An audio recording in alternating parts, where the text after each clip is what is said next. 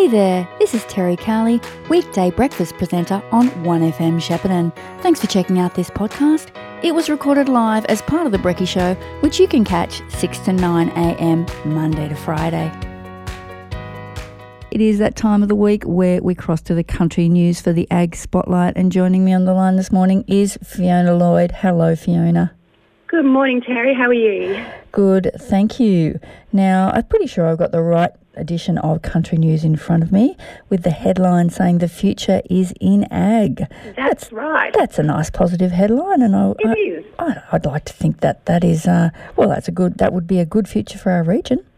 Oh, absolutely. And there's reports and studies coming out everywhere about the opportunities in the ag sector beyond, working on the farm, but all the related industries as well. So, in this week's paper, we've got a nice, as you say, positive feature, talking to a range of young people, from those who are still in school at Euroa College doing ag units, through to young people who have just finished school, just heading off to uni and just started in their first job. So, it's a really good read. I think we've known for a while in this region, haven't we? Being a primarily agricultural region, it's a bit of a disconnect between our education system and our industry. So I guess getting these kids exposed to agriculture early is key. Oh, absolutely. And I know Jeff, who's written one of these stories, earlier this year he was doing some yarns pretty much along that theme, as why isn't ag offered at that many schools anymore? Once upon a time, a lot of the local high schools in particular would have had ag units, whereas now it's, Euroa up at Finley is a very well-known example, and I believe it is offered at Greater Shep as well, but it's a fairly small number of students doing it. I can tell you that for my own eldest son, when he went through Maguire, he was given an opportunity to do an agricultural camp out at Dookie, and I was very keen to encourage him to do that because I thought, well, that's not something that is in our family. He's like, I really don't want to do it. And I'm like, no, you need to go out there and do it. And do you want to know what the outcome is, Fiona? He wants to study ag. He definitely doesn't want to study ag. But sometimes it's important to find out what you don't want to do as well. Oh, absolutely. Absolutely. Tell us about the solving of this 70-year-old mystery. Oh, this is another nice story. A few weeks ago, we were promoting the Strathbogie Historical Society were hosting a special celebration day to celebrate the opening of a heritage walk through their town, and they sent us through some photos to highlight some of the sites, including the sale yards up there. And this chap, Ian Minturn, spotted it and said, "Hey, that's me up on the fence." So Jeff went and had a chat to him, and I have to say he's in his 80s now, and he's a very sprightly, switched-on man and had great memories and good stories to tell. Fantastic. Love it when a mystery like that pans out. Yeah. He was able to identify most of the people on the fence too, which was good. I can see from your caption. Great one. Now, this is kind of a story that does pop up in the lead up to Christmas most years, but it's not always a shortage. We're a bit worried about our stone fruits. Will we not be able to get those Christmas cherries, Fiona? Well, if this hail and rain stays away, I think we'll be okay. And the industry tends to be fairly positive about it, but I don't know about where you are in Shepparton, but we had hail last night and we've got cherries orchards just down the road, so I am hoping that it avoided the cherries. But it does state in this article that once it starts warming up, they're feeling fairly optimistic about how the season will go. But, conditions and ongoing hail, etc., are making things a bit tough at the moment. Yes, I would imagine so. So tell me about this story. It's Still Devoted to Jerseys, a family with a long involvement. Yeah, no, this is another really positive story. In fact, it's a very positive addition this week.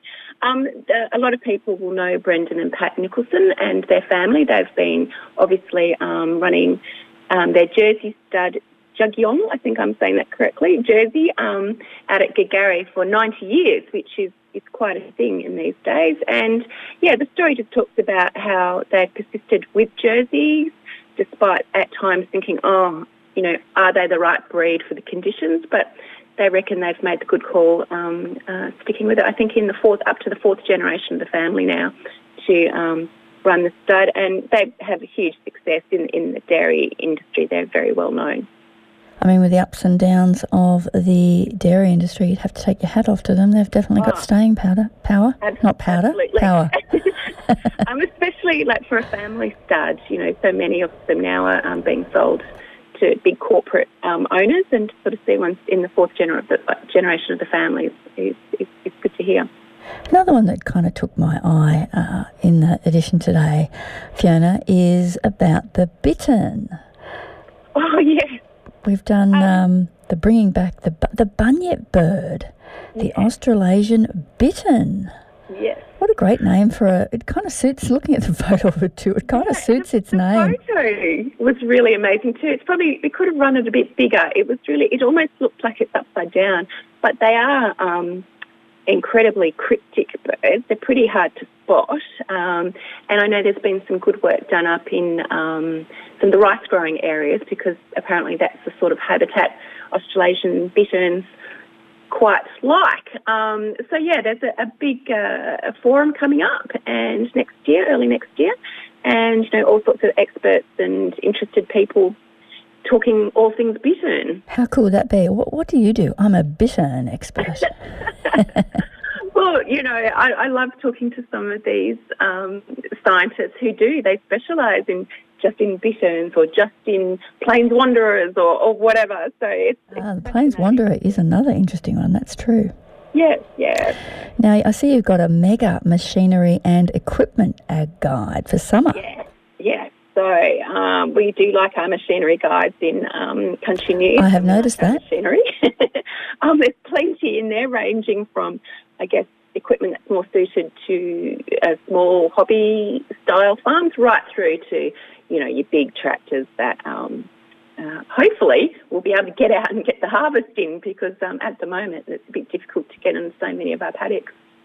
Absolutely, and a big livestock section, and of course a real estate section. I sort of look at the properties in Country News Real Estate, and I think to myself, yes, I want to live on a big property like that. And then I kind of think, well, how I would have no idea what to do with all that land. I'd probably just let it all, I don't know, grass would grow, and I don't know. I'd need animals, I suppose. I need assistance on this dream, Fiona. Well, often people lease out their land to others to, run a few cattle or sheep, or have a go themselves, or grow a few crops. But yeah, it usually ends up being a little bit more difficult than everybody thinks it's going to be. I already think it's going to be difficult, and given that I have trouble looking after my pot plants, perhaps I should shelve that dream, Fiona. Yeah. And there is always a recipe of the week, and this week caught my interest as well. Egg, cauliflower, and veggie fried rice with peanut satay. Now, I'm wondering if the fried rice is actually... Have you seen those fried rices, those rices getting around that are made from different things, such as cauliflower? You can actually get cauliflower rice. Did you know that? Yes, yeah. This one actually does have rice in it as well, but I do know the ones you mean. I've never tried them. They're pretty good. Oh, okay. I thought they might get a bit soggy once they were cooked. Definitely lower in carbs, if that's of interest. Yes. No reason why it should be, but yeah, I guess the bottom line is so much to read in the Country News today. Not to mention Man's Best Friend as well, as usual. And of course that comes out today in McPherson Media Papers, Shepparton News, Riverine Herald, I think that's tomorrow, many others. List off a few more if you like, Fiona. Well, in Namurka, a lot of your listeners will be over that way. Also, Euroa Gazette, Seymour Telegraph, Vanilla Ensign, the Corowa Free Press, Denny Pastoral Times, Southern Riverina News. Oh, I think I'm running out of papers. Over at Gannawarra, hopefully back in over there. You are everywhere, man. Yes, we are everywhere, man. Absolutely. Great job.